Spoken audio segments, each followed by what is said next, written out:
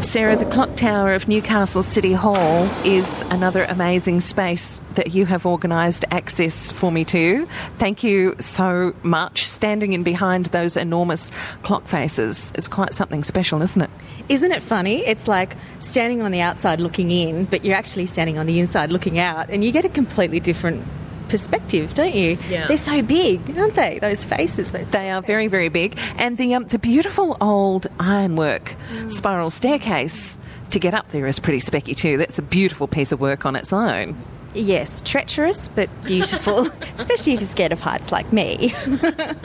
But the clock tower itself, the instrumentation and so forth, was designed by Prouds. Oh. And yes, I have a feeling my grandfather was a horologist, which is a technical instrument maker. He was a technically kind of dude, you know. He designed The bits and pieces inside watches and those sorts of instruments that make them go. Yes, and in the old days, mechanical cash registers and things like that. So he was very technically brilliant man.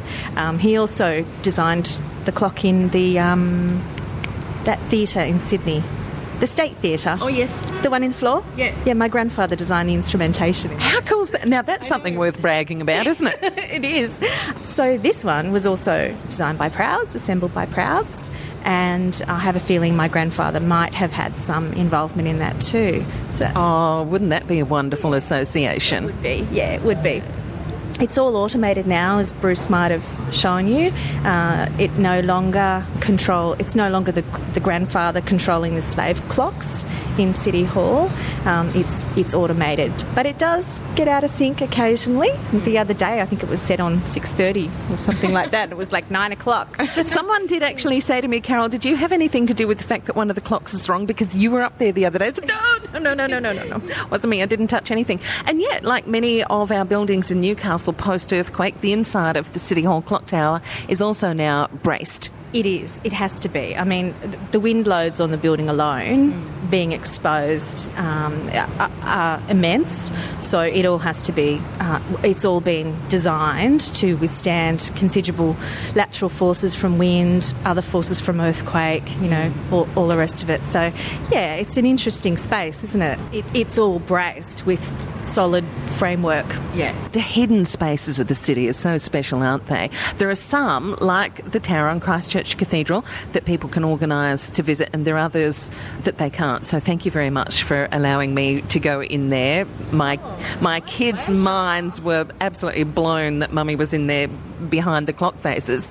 So for that tower, and I know there's been discussion about restoration work that needs to go on the City Hall building itself because of again, the problems with the sandstone and so on.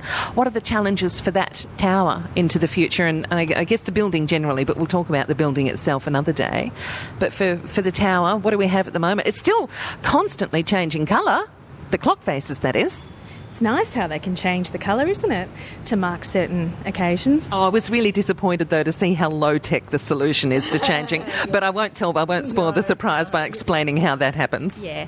Yes, the clock tower as well, the yellow sandstone, is also fracturing, and it does need to be repaired along with the rest of the sandstone on City Hall. So that's probably the biggest challenge. The other thing, of course, is, you know, erecting scaffolding around the clock tower. It's going to be out of action for quite some time. It might take a year or so to actually finish it. Sometimes you've got to do it. You want to save them, you have to do it. You do. You have to invest money, you have to invest time, you need the people with the right expertise, and we've got them here in Newcastle. The government architects actually has, their heritage branch has been working with council to make sure that we get the right sandstone and that all of the detailing is correct and can withstand another 100, 200 years. The right sandstone. Yeah. It's an interesting problem to have to face, isn't it? Yeah. The sandstone that's used on City Hall was Waverley sandstone from Sydney. That quarry, of course, is no longer available, but you need to have compatible sandstone with the right sand size, the right particle size, to be able to withstand, you know, rain, pollution, whatever, because sandstone is actually a porous material. So that's why it needs to be breathable and so forth.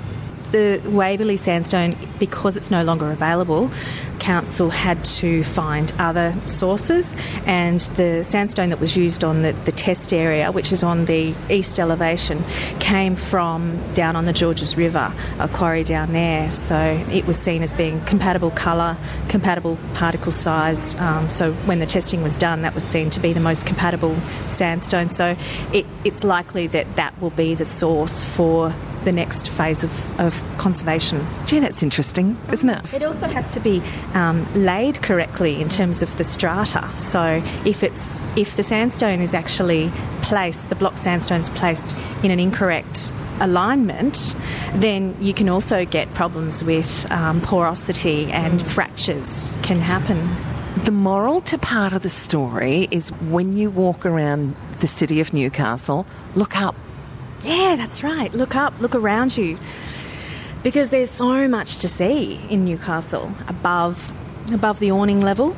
So much brilliant architecture around us, and it's a real treat.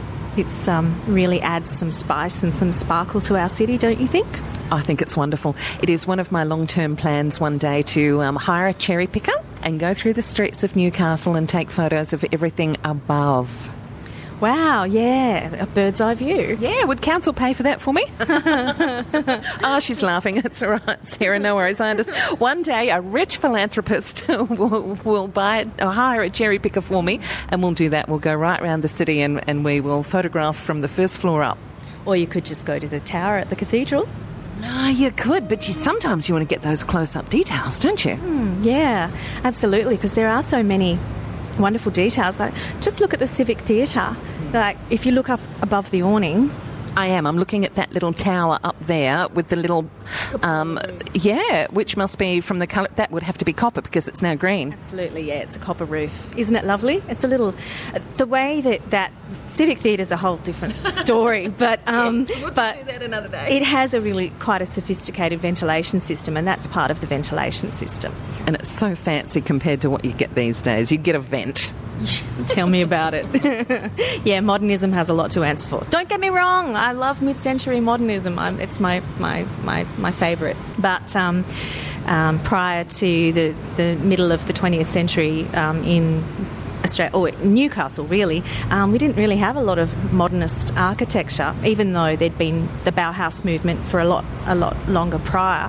But we had still a lot of classical architecture, and architects were still designing classical public buildings, which is why the City Hall is designed the way it's designed, because it's a grand sweeping gesture about being traditional and conservative, and you know, Greek architecture was still at that time seen as the more noble architecture.